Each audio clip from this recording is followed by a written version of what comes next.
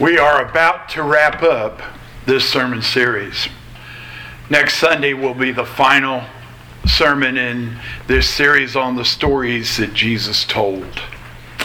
And then, like I said, we're going into Zechariah. A couple of months ago, our son Eric preached at Movement Christian Church out in New Hampshire. And the big idea, all of their sermons there have one big idea. And the big idea for Eric's message was, what if we really believed his love? And I thought it was really neat because they had these little tattoos made up. I guess because Eric's got tattoos, they had these little tattoos made up that said, what if we really believed his love? They were the kind that you could, temporarily put on and then wash off. But I wonder if we need to take this one stage further. Maybe we need to ask ourselves, what if we really believed God is love? What does it mean to you that God is love? How do we even understand the love of God? See, I knew my father loved me. But my father was a very stern, very strict disciplinarian. And I, later in life, came to realize that many of my understandings of my heavenly Father were more characteristic of my earthly father than they were of a lot of the stuff that I read in the Bible. I thought of God as being strict, severe, disciplinary. A lot of times, in my teens especially, the only time I felt the presence of God was when I was feeling guilty.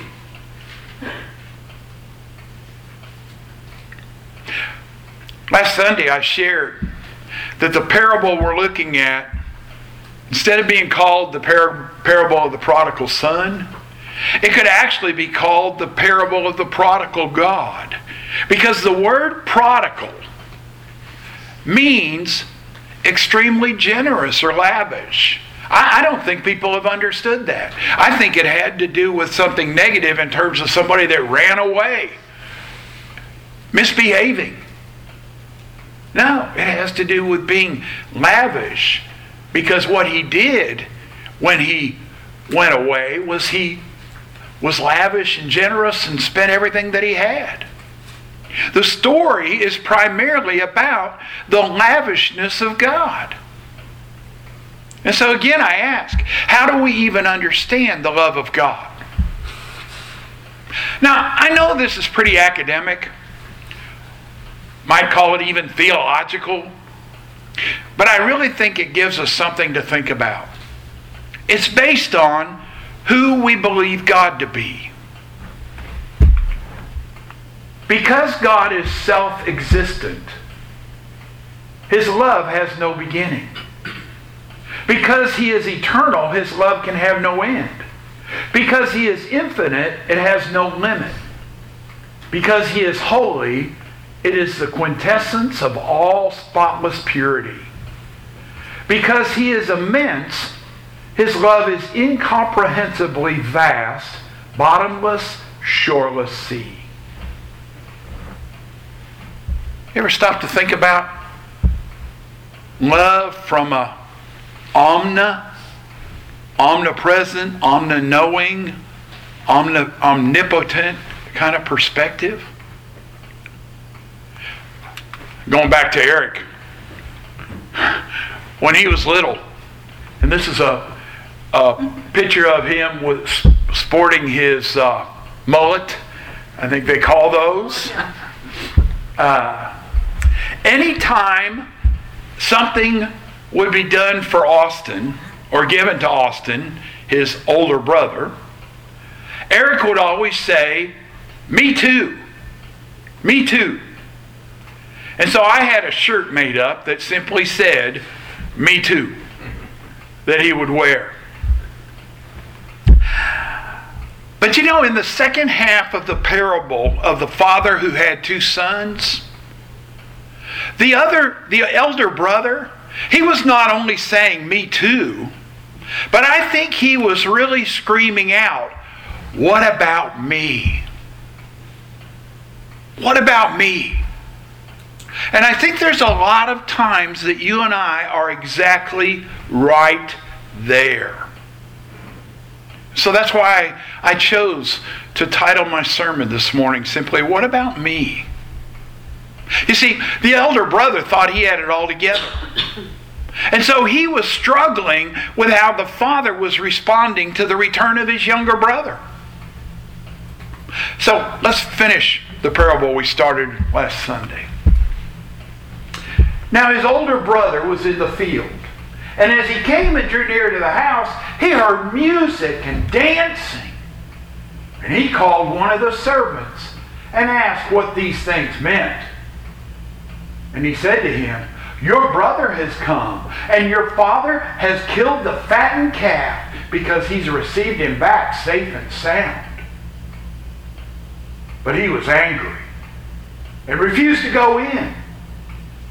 His father came out and entreated him. But he answered his father, "Look, these many years I have served you, and I never disobeyed your command, yet you never gave me a young goat that I might celebrate with my friends. But when this son of yours came, who's devoured your property with prostitutes, you killed the fattened calf for him." And he said to him, "Son, you are always with me, and all that is mine is yours. It was fitting to celebrate and be glad. For this your brother was dead, and is alive. He was lost, and is found." May God add His blessing to our reading of His Word. The first thing that I want us to notice this morning as we examine this last half of the parable is I want us to notice how he was alienated by his anger. And though we might be inclined to understand it based on our own experiences, because I'm sure every one of us has had opportunities in life to be angry. Perhaps you also are disturbed by the elder son's fierce anger. He wasn't just upset. The word that is used here by Jesus as he's telling the story carries with it the idea of a swelling, settled anger that rises kind of like the sap in a tree on a hot day. He was boiling over. He was angry at both his father and his brother. And he wouldn't even go into the house and share in their joyful celebration. Now, let me pause for just a second. I hope you understand that anger, is what's known as a first level emotion. And therefore, it's a normal emotion. And it doesn't have to be sinful. Paul writes to the Christians at Ephesus, "Be angry and sin not." Actually quoting the Old Testament, Psalm 4:4. Moses, David, the prophets, and even our Lord Jesus are all described in the Scriptures at one point or another as being angry. And so anger cannot be a sin because Jesus, though angry, we're told, had never sinned. The Puritan preacher Thomas Fuller, he once described anger as the sinews of the soul. Now, if you remember from your studies of biology, or maybe from an injury, sinews are tough, fibrous tissue that unites the bone to the bone, a tendon or a ligament, parts of the structure, the system that gives us strength and binds things together. Think about it that way. Anger's kind of there, kind of at times keeping things in balance. Aristotle, the philosopher, he gave some good advice. Listen to what he said about anger. Anybody can be angry. That's easy. But to be angry with the right person and to the right degree and at the right time and for the right purpose and in the right way, that's not within everybody's power, and it's not easy. The elder brother was angry, and he sinned. He was angry with his father because his father had given the younger son the feast that obviously the elder brother had always wanted. You can almost hear him whining. "You never gave me so much as a young goat." The other brother was angry at the younger brother for getting all the attention and receiving the father's special gifts. In fact, as far as the elder brother was concerned, the younger brother didn't deserve any of it. Had he been faithful? No. Had he obeyed the father? No. So why should he be treated with such kindness and love? Why, the younger brother had been far from the father in a distant country because of his sins of passion. But think about it. Was the elder brother in any better position? Remember how Jesus started the parable. There was a father who had 2 sons. We have so often focused on just the younger son who went away and returned that we have sometimes, I think, forgotten that the parable begins. Jesus wants us to hear a story about both sons. And I think, I might be wrong, been wrong before, but I think the older brother was even farther away from the father than his younger brother, even though he was right there on the farm. Why? Well, because not only was he alienated by his anger, but he was isolated by his self-righteousness. When you examine the sins of the elder brother, you can easily understand why he is a picture of the scribes and the Pharisees. He was self-righteous. If he is praying at all, I'm sure it's the prayer Jesus tells about in his story of the 2 men who were praying, and the one said, "Thank God I'm not like those sinners." I mean, did you hear how he openly announced the sins of his brother, but couldn't see his own sins? You see, part of the problem was that the Pharisees defined sin primarily in terms of outward actions, not inward attitudes. They completely missed the message of the Sermon on the Mount and its emphasis on inward attitudes and the holiness of the heart. The elder brother had a serious flaw that separated him from others: pride. I mean, did you hear his boast? Listen again to how he worded it. He had served, the word kind of could also be translated slaved. He had served his father all those years and never disobeyed his will. What a testimony, if it's true.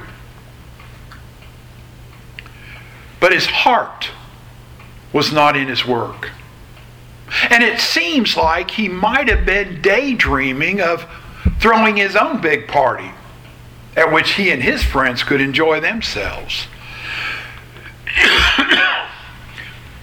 He's a hard worker, a faithful worker, qualities to be commended. But his work was not a labor of love, not a labor that would please his father. I love Mark Twain, some of the things he says. I don't know if you've ever just sat down and read through some of the books that he's read, some of the little quips that he has. Mark Twain said, and I think this is kind of the words of the older brother. He was a good man in the worst sense of the word. A good man in the worst sense of the word. His heart was completely out of sync with his father. He didn't share his father's loving heart at all. In fact, he was sorry his little brother had even come home. Kipling wrote a poem one time about how things would have been different if the older brother had met the prodigal son as he returned. It's well worth reading. You see, rather than sharing his father's wide-ranging affection, he only cared about himself. And for similar reasons, he didn't share his father's joy. In his heart and in his mind, he resented the current situation. Again, look, all these years I've been slaving for you. What a way to describe his father-son relationship.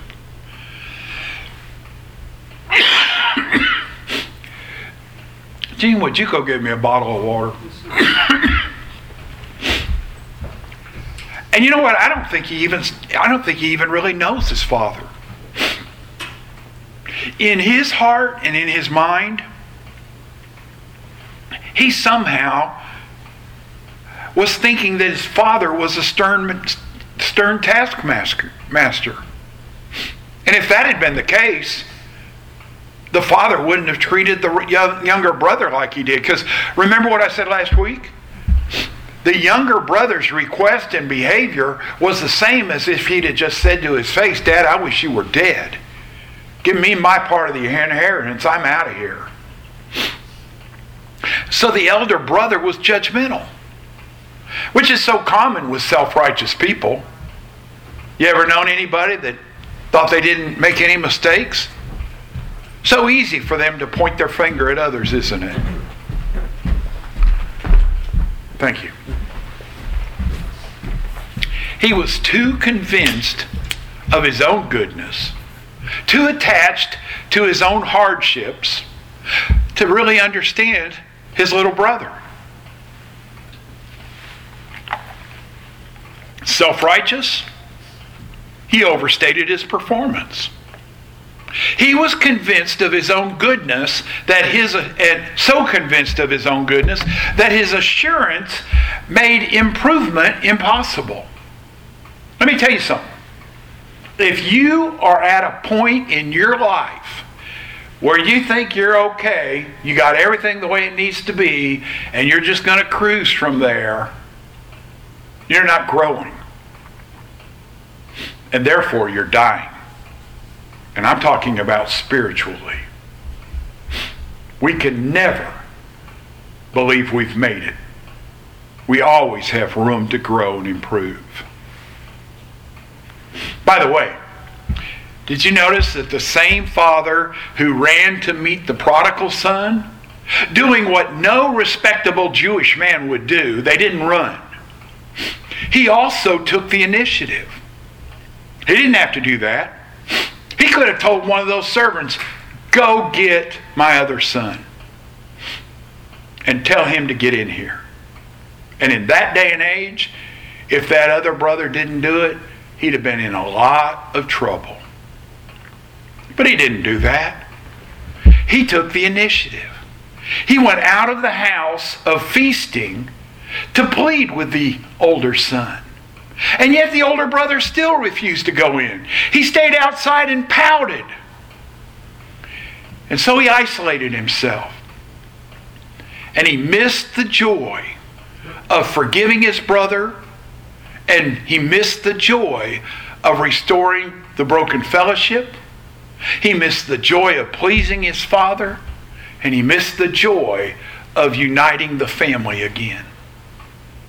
How strange that the elder brother could actually speak in a more pleasant way to the servant boy than he could speak to his own father and his brother. And so I don't think it's really hard to see the next point. He was lost because of his hard heart. Even though he was in the house, even though he was on the farm, he was lost. And I think this is something that we need to pay close attention to. Because I actually think the story of the prodigal son relates to far more people in terms of the older brother than it does the younger brother. There aren't that many people who have gone off and lived wildly and crazy and spent everything. But there are a lot of people who are living self-righteous lives, pointing their fingers, telling their little stories to one another about those people, and not showing love like the Father did. I think the elder son's attitude is reminiscent of the original workers. Remember the parable of the laborers in the vineyard that we talked about back in Matthew 20 in Bible study? Remember how when they received the denarius for the day's wage, even though they were paid what they agreed to at the very beginning, a denarius was the amount given for a day's work, they agreed to it. What did they do? They grumbled at the master of the house, saying, "These last worked only 1 hour, and you made them equal to us who have borne the burden of the day and the scorching heat." His heart is hardened. Did you notice that he even omits any respectful address to his father? He criticizes his father. He casts aspersions on his brother's character. You see, he reflects the outlook of the Pharisees as seen by Jesus in the early church. One of the commentaries that I read pointed out that the Pharisees could not have identified themselves as they listened to the parable. In fact, as soon as Jesus began the story and said a father had 2 sons, they more than likely would have been thinking of Jacob and Esau. And they would have been the younger son who was the chosen son, who received the blessing and the birthright. And for Jesus to say that younger son went off in a way of sinful living, while they'd already been fretting and fuming, and they'd have never heard the fact that the older son was a better description of them than the younger son. But the picture here, I think, agrees with what Jesus said elsewhere about the Pharisees. Jesus' description in the story is meant to make them re-examine themselves. If the son is conscious of faithful service to his father, he's at the same time critical that it seems to have brought him no reward. Not even a young goat, which would have been much cheaper than a fattened calf. Years ago, decades ago, a half a century ago, actually, when I was at Lincoln Christian College. It was 50 years ago when I went as a freshman. And now, I would have been in the spring of my freshman year. There was a professor there at that time. He didn't have his doctoral degree. And every time there would be a conversation about somebody going on to get their doctorate, or having just got their doctorate, or having their oral exams, boy, his ears would perk up. He would ask about that, want to know who it was and what they were doing and where they were at. He left Lincoln. Here's the tragedy of the story. He was probably one of the most gifted, one of the most intelligent, one of the most knowledgeable in the New Testament of any of the professors there at that time. But he had never really been able to experience the joy of serving in that way, because he was so concerned about the externals. He can't bring himself to speak of his brother, but talks contemptuously of the son of yours. It's his belief that his father's livelihood had somehow been destroyed, in the sense that the younger brother took his portion and left. He wasn't even there to continue to contribute to the family fortunes. And as you can see, all of this, I think, is because of how his mind has hardened. I mean, he even says that the younger brother had devoured his father's property. And how did he say he did it? Somehow he's come up with the idea that his brother was involved in relationships with prostitutes. The brother's in a far-off country. How does he know what his brother did or didn't do? You know, deep down inside, he may have even wished he could blow some of his father's wealth, just like his other brother did, and in his mind, get away with it. His anger and accusations, they might even be an unconscious confession because of his hard heart. He would have never thought of himself. He wouldn't have regarded his jealousy, his pride, his judgmentalism as faults or shortcomings. Why, I'm just telling the truth. Have you ever heard somebody belittle somebody and say, well, I'm just telling the truth. I'm just saying the facts. He certainly wouldn't have been able to admit his own sins. And so he really had no relationship with his father. He was lost. Let me say this. If we are out of fellowship with the Father, as the elder brother was, we cannot be in fellowship with our brothers and sisters. But here's the even greater problem. If we're harboring an unforgiving attitude toward others, if we've allowed our hearts to become hardened, we cannot be in communication with the Father. Not an earthly loving Father, as in the story, nor with our Heavenly Father. Remember the call to worship that we heard this morning from Jesse? You got the card there still? Read it nice and loud once more. Beloved, let us love one another, for love is from God. And whoever loves has been born of God and knows God. Anyone who does not love does not know God, because God is love. Anyone who does not love. Who? Remember the parable Jesus told to tell who? Even that Samaritan, despised, hated.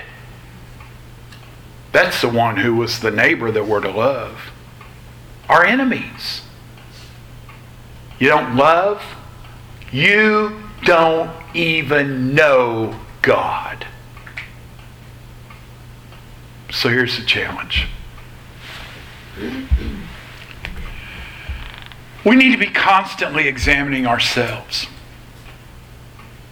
Because, as one writer put it, our spiritual temperature is a highly personal matter. We need to ask ourselves, are we in a distant country like the younger brother because of our passions? Or because of our attitudes, are we like the older brother? When those we believe have wronged us show true repentance, what are we supposed to do? Forgive them. Why?